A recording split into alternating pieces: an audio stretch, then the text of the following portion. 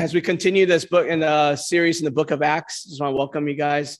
Kind of the theme of this, experiencing the greatness of God together as a community, experiencing the greatness of God together as a community. We're going to continue that, and we're going to look at Acts 2, verses 22 to 41. And really I titled it, The Greatness of God, kind of following with this as it reveals, I think, his relational aspect of who he is in this little piece, that passage that we're reading.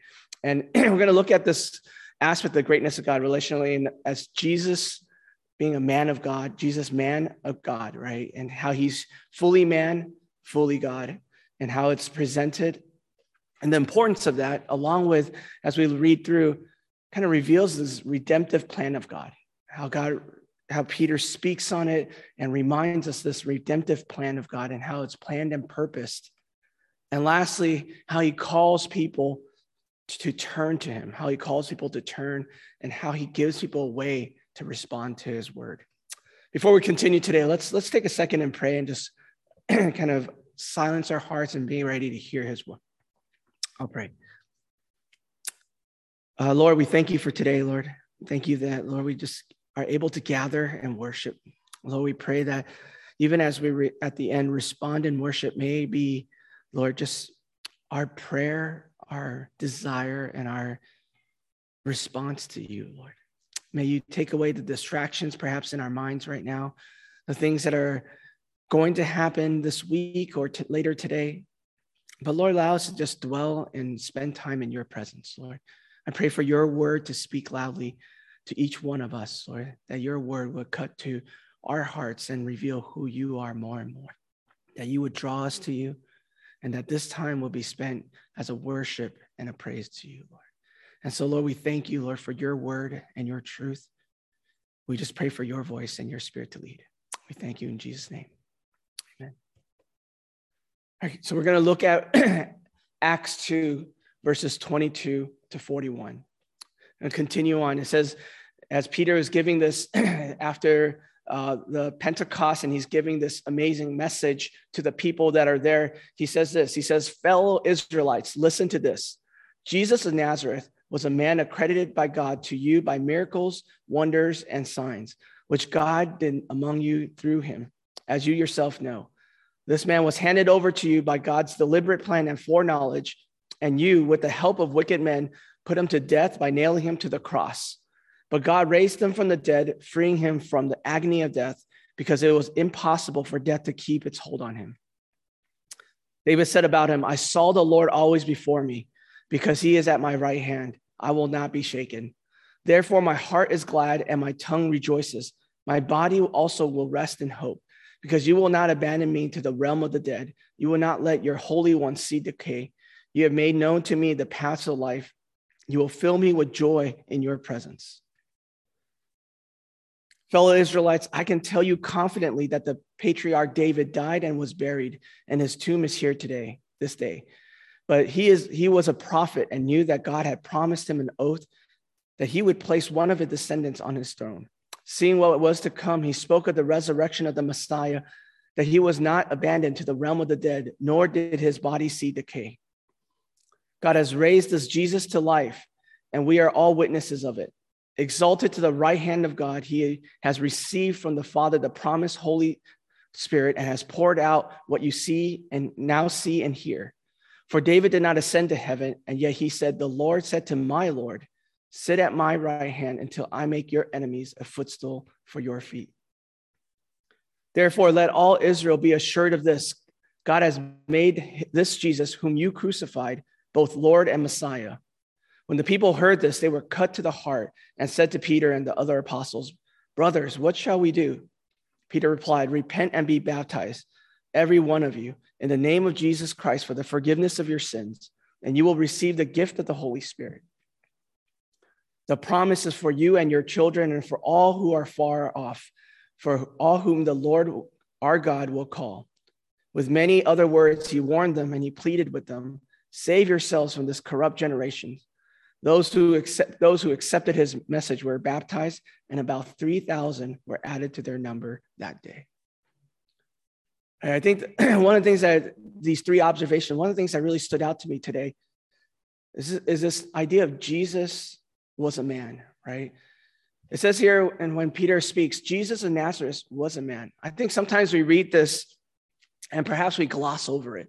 We gloss over the idea that Jesus was a man, or even sometimes we may feel that, oh, wait, Jesus, he's God that looks like a man, and that's why he's able to do all this stuff. But here it's a reminder that Jesus was fully man. He was a man credited by God to you by miracles, right? I think oftentimes the importance of this really stands out in what we see in the author of Hebrews when he writes this. He says, therefore, in Hebrews 4, verses 14 and 15, therefore, since we have a high priest who has ascended into heaven, Jesus, the Son of God, let us hold firmly to the faith we profess. For we do not have a high priest who is unable to empathize with our weaknesses, but we have one who has been tempted in every way, just as we are, yet he did not sin. This remembrance that Jesus was a man that was tempted, that can empathize with our weaknesses, what we go through. That he's not a distant God that's far away, but rather a God that understands, that has gone through what you and I go through, perhaps on a daily basis.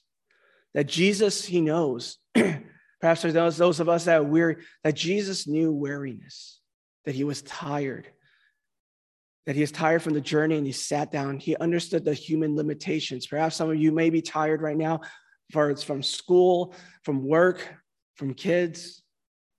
And you're like, I'm just so beat. I just would like to have some rest, or I need some Sabbath or rest. And sometimes we feel like, wait, God doesn't know that. He has all the energy and power. But rather, it's a reminder that Jesus was a man. He understood weariness, tiredness. He knew rejection, right, from his disciples that turned their back on him and no longer followed him. People that were with him for many months, perhaps years in his ministry, that turned away, that rejected him. Even those who were faithful to him and turned away when he was crucified. He knew this rejection, perhaps you and I feel from those around us, that he understands even what you go through and feeling this rejection of, wait, I'm not accepted here. Or perhaps you might be feeling sorrow and pain and grief, that he understood that too. That he says when he's about to crucify, my soul is overwhelmed with sorrow to the point of death. Right? Jesus knows, he understands. This is when we see that Jesus was a man. I think it stands out so much more and more. It goes on more. I have a couple more examples that he understood loneliness. When he says, my God, why have you forsaken? Why have you forsaken me? And perhaps when we go through these periods of time of just, God, where are you? What are you speaking on? I don't feel you. I don't know what you're doing. I feel that everyone around me, they're all gone. That Jesus knows, he understands. And even lastly, that he understands temptation, right? That when he was right after baptism, right after being recognized as the Son of God, in one essence, a spiritual high, right afterwards, going to the desert and being tempted by Satan. This idea that, that when we go through ups and downs, we might go through highs and lows, that Jesus understands. I realize more and more how important that is, that he's not just a faraway God. He is not someone that you can't relate to, but rather he is a relational God, a God that cares, a God that understands. That God sent his son, Jesus, to be man so that we would be able to know him, right? That he would understand all of humanity, that he would go through humanity, and for us, that we would understand a God who was you. Hebrews also says, author Hebrews in chapter 2, verses 17 and 18. He says, for this reason, Jesus had to be made like them, fully human in every way, in order that he might become a merciful and faithful high priest in service to God, and that he might make atonement for the sins of the people, because he himself suffered when he was tempted, and he is able to help those who are being tempted. I think whatever we may be going through, or however way, sometimes we may feel how God's distant or doesn't understand, or or we're struggling, or we feel like, hey, I can't do this anymore. This is a reminder that Jesus was a man, tempted in every way, able, what he says, able to be merciful and faithful priest in service to God. Right? That in this way that he might atone for our sins, be that bridge. And in many ways, this relationship with Christ is all made possible through it. I think this is something that, we often think we might just read and just cast aside, that Jesus, he's a God, he doesn't fully understand. But no, I think I want to bring it back and remind us that Jesus was a man, that he understands what you're going through. He's able to hear all your prayers, your cries, your things of your heart that perhaps even you might be afraid to share with other people. That he can relate, that he would speak, and that he cares. If there are times where you might feel that he doesn't, I want to remind you that he does. This is the greatness of God, the relational aspect of who he is. Also, as it shows in Acts, the second observation I want to bring up is the redemptive plan of God. Peter speaks on this, and he brings it out. And I think it brings out to light this idea of greatness of God is that he says, this man was handed over you by God's deliberate plan and foreknowledge. I love how it says the plan and foreknowledge. That, there's a lot of times where we're wrestling with human accountability. Is it all God? I think it's both. He works together in ways that has a plan and a foreknowledge, understands what people will do, and works in this whole aspect of sovereignty. That it brings us this understanding that he has a plan and that he revealed this redemptive plan to the people at that moment. It brings so much to me when I read about this, and I just see just the brilliance, amazing aspects of how Peter brings up Psalms, right? He quotes Psalm 16 of what David says, and as he writes, King David, as he writes in this, that he says in this passage that he says, you will not let your Holy One see decay.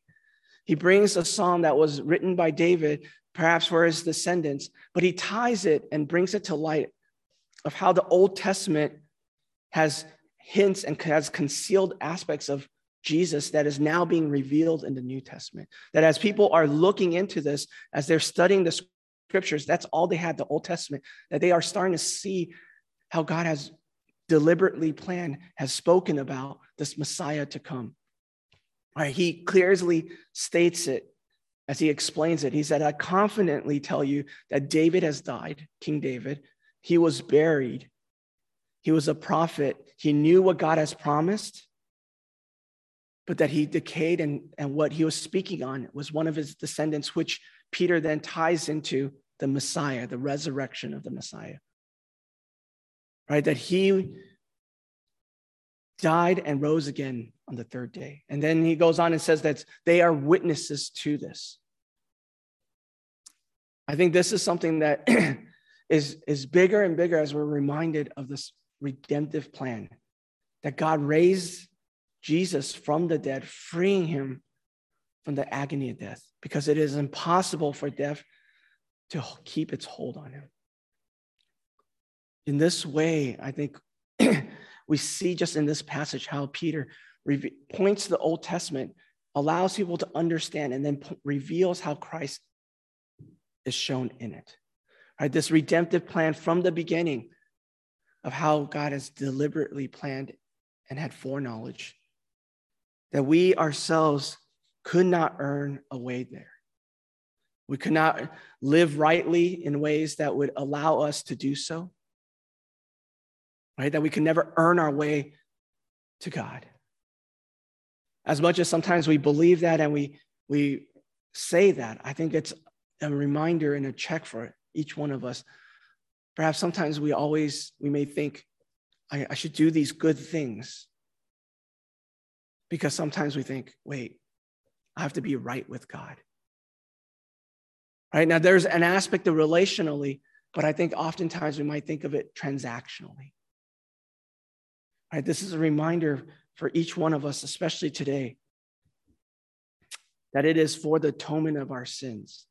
Right? Back at that Hebrews verse again, that he might make atonement for the sins of the people, that he created a way for people to have a relationship with God, that we were separated because of our sins.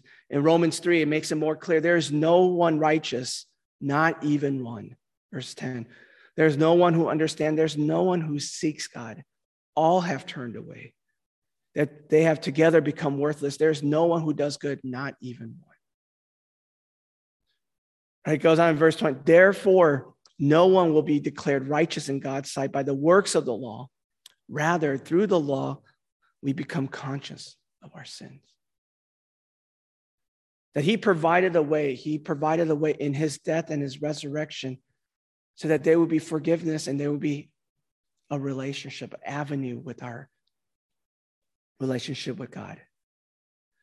At the end of Acts, in this passage, Peter says this, repent and be baptized, every one of you, in the name of Jesus Christ for the forgiveness of your sins. And you will receive the gift of Holy Spirit. He speaks of this avenue. As he speaks of this, he says, repent and be baptized. Turn from what you realize, the consciousness of your sins. Be baptized, and everyone in the name of Jesus reminded that it's forgiveness of your sins, and that you will receive the gift of the Holy Spirit. And it lays out this gospel message, the redemptive plan of how God planned for Jesus to die on the cross, to be raised from dead, and for it to atone for our sins and have this relationship, be gifted with this Holy Spirit in our relationship with God. And this is what reminds me of this relationship, this greatness of God, that we have this almighty, powerful God that desires and creates a way for us to have this relationship with him. I think there is the last part of this passage and this message of this human, for us, this turning to God of what we see here in the people. I really love this particular passage. It says this, that when the people heard this, they were cut to their heart and said to people and the other apostles, brothers, what shall we do? This idea that the message, the word cut them to their heart, that they were thinking and they felt the weight of their sins. Perhaps even in this group of people in Jerusalem, these Israelites, it says 3,000 were believed at the end of this passage. Perhaps, we don't know, perhaps maybe a few of them, maybe one of them were part of the people that crucified, that voted, that were in the mob at the night to crucify Jesus. I don't know. But it says that it cut to their heart. They understood the weight of this. They understood and they saw in the Old Testament how Peter reveals that and points to Christ. They see the forgiveness of sin and they say, what shall we do? And they ask for this. Peter makes it very clear and he says, repent and be baptized. This turning away from our sins, turning away and be baptized. We just celebrated the baptism of one of our fellow brothers, Jonathan. And I think it is an external proclamation of an internal decision to follow God, right?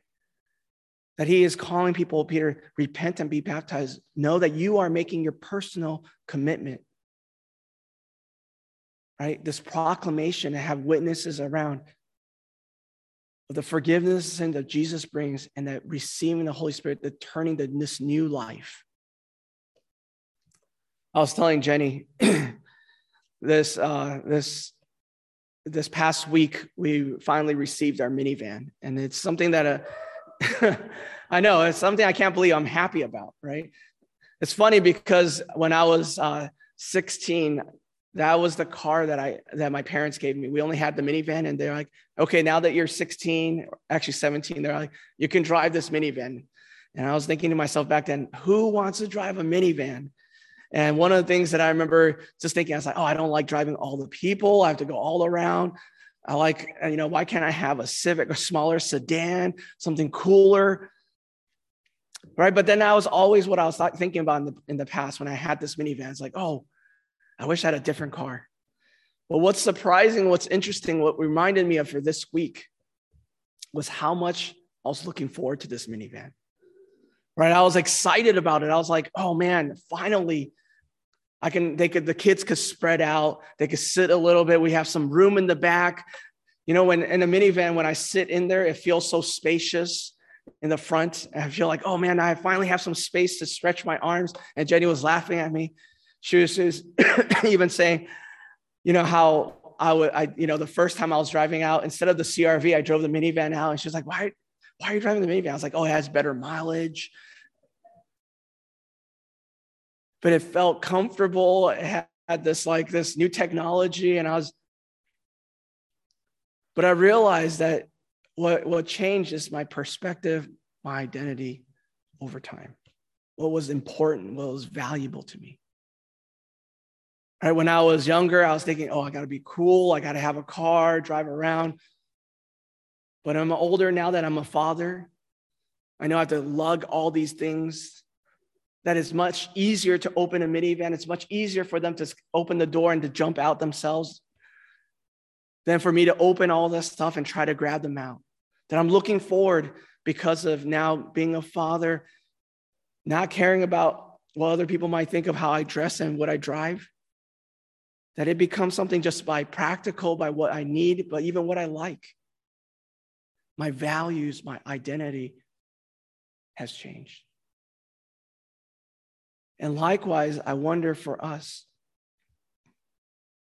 when we accept and when we receive Jesus into our lives, are we living out this life of this new identity, this new creation, this new relationship with Christ? Right? That he says, repent, be baptized in the forgiveness of your sins, and you receive the gift of the Holy Spirit. We spoke about this last week and continue to speak about it in ways that, what is our new creation, our new life look like? Are we still in the same value system, same belief of, hey, this is what defines me, this is what's important? Or rather, do we see this new life that we've been given? Do we see what Jesus has done on the cross?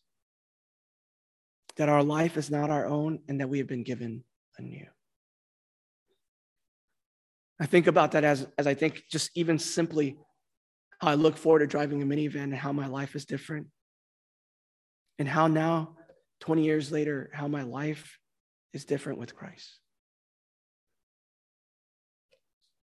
The joke that Jenny brought up when we were eating with some college friends is that thankfully I'm different from how I was from when I was in college to now. That when I accepted Christ to 20 plus years later, that my life is somewhat different. That I'm in that process of growing and maturing and sanctifying, being sanctified by Christ. I wonder for each one of us, an encouragement is that would we respond in the ways that these people, when it cuts to their heart, that they ask, what shall we do? What will it look like? How would we be? How do we want to respond to Christ, to the Holy Spirit? What is our posture in our hearts? What's interesting here is this, is that those who accepted, it said, his message were baptized, and about 3,000 were added to their number that day. And that just shows me that there are people that even in this process of hearing, knowing the message, knowing what Jesus has done, hearing the witnesses, seeing this Pentecost, seeing people speak in miraculous ways, in supernatural ways, that there will also be people that will decide, no, that's not for me. And I think that gives us a freedom. It gives me a freedom when I think about this of how do I want to share about the love of Christ to those around me? That is not so much of receiving acceptance, but rather knowing that God and his Spirit will work in people's lives in their timing, in their place. That here we see that even in this miraculous way, that there's 3,000 people that accepted, and perhaps I don't know how many that decided not to. Right? It starts off saying that Jesus of Nazareth was a man accredited by God to you by miracles, wonders, and signs, which God did among you through him, as you yourself know. That they seen this. It wasn't that this audience were wondering, wait, what did he do? Did he really do this? But some of them, I would think, when he's saying this, saw those miracles, saw those wonders and signs, are experiencing the Pentecost, the Holy Spirit, just verses before. And they are deciding if they want to follow Jesus, accept him. It also brings me to a reminder of just sometimes people are at different places. That it's not even about what we can speak or how we can speak it well. But it says here, right at the end of Acts, it says, he's speaking to them. With many other words, he warned them and he pleaded with them. He was speaking to them. He was pleading with them. He gave them other things that were not recorded here by Luke. But it says that those who accepted, people accepted. And I think that is what I want to challenge. Where is the posture of your heart in hearing the words of God in ways that it says when it cuts to their hearts? That in the times where you have spent or have experienced, there are times where I knew that this was from God for me at this time. I think this is what I want to encourage is what's our posture? How do we respond continuously? And to give us freedom as we share that it's okay that people reject, they may not want, but it's something that we continue to love and care and speak to, that we could plead, that we could love. You know, I finished off with the story, and many of you have heard and have been with me in this journey with my father in the past. My dad is, for many of you that have known, is always a reminder for me. Just, for most of my childhood and throughout, I've always wanted and desired a relationship with him, and just to have a relationship with my father. And it was towards the end of his life, as I was, sharing with him about the gospel, about Jesus, and always being rejected and feeling that, oh man, he doesn't want to know God. He's perfectly fine. He doesn't care.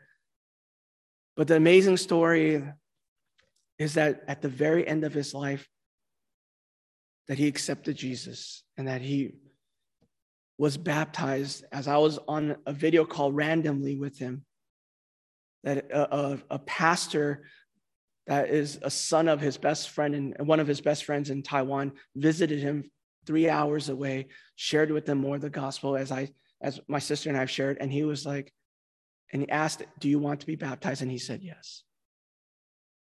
And days later, he passes away.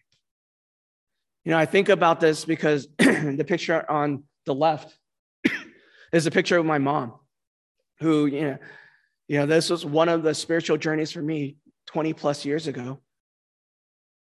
When I was 22, I was celebrating my birthday there because my mom had a ruptured aneurysm.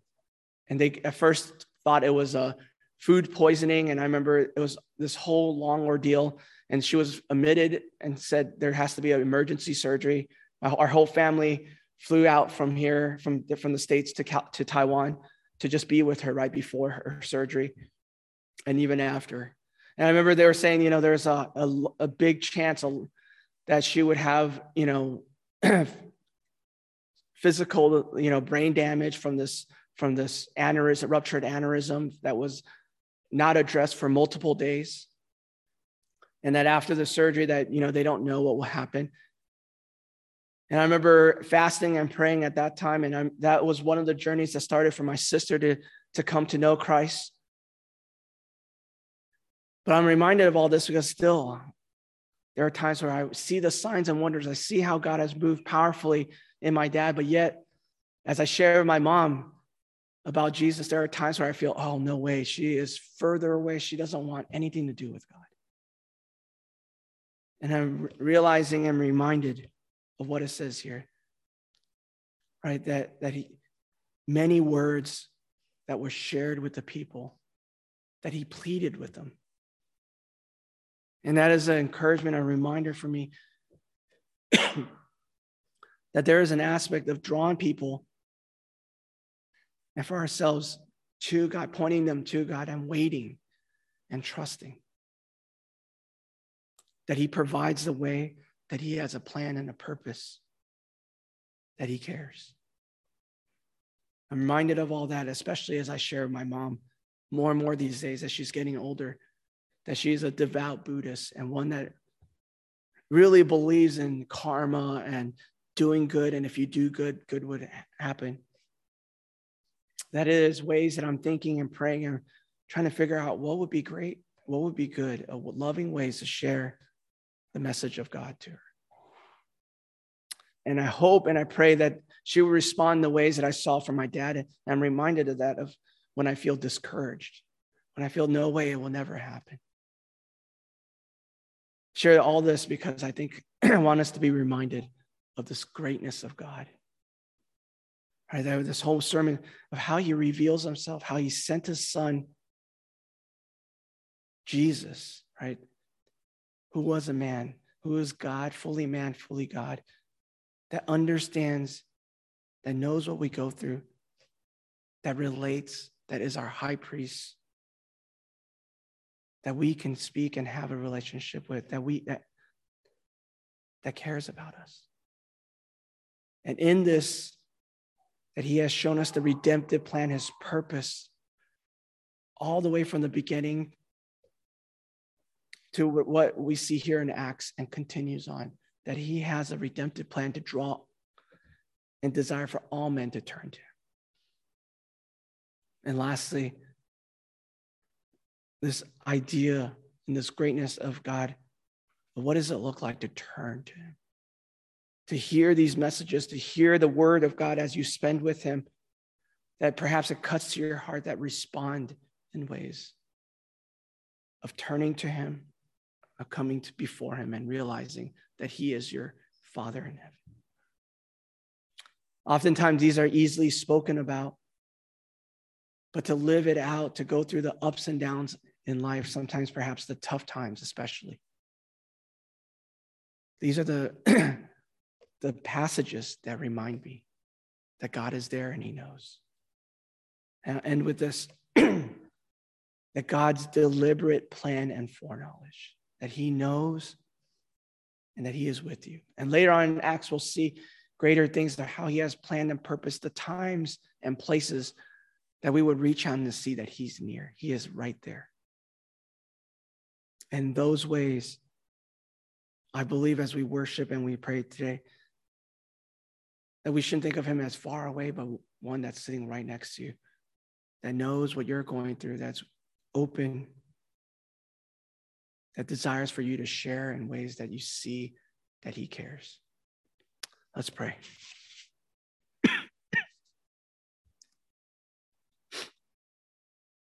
Lord, you are almighty and big, Lord. Lord, even when we don't see what you're doing, even when we can't feel what you're doing or you're near, Lord, thank you that you show us that you are always near, that you are there, that we can reach out and know that you are. So, Lord, I pray, Lord, that you will reveal yourself, Lord, that we know we can't just conjure it up our own power, our own will, but rather we wait for you, Lord. Soften our hearts in ways that we would see and respond to you, Lord. Lord, I pray for this time of worship. Lord, may it not be just words that we sing, just words that are coming out of our mouth. May it be our prayers. May it be our fellowship with you, Lord. May you speak to us. May we know of your presence. And so, Lord, we thank you, Lord. We thank you that you're Alpha and Omega, that nothing is out of your sight, out of your power. We lift up all the struggles, the pain, the sorrow, and we entrust it to you, Lord, that you would make beauty out of ashes. We thank you, Lord, and in Jesus' name.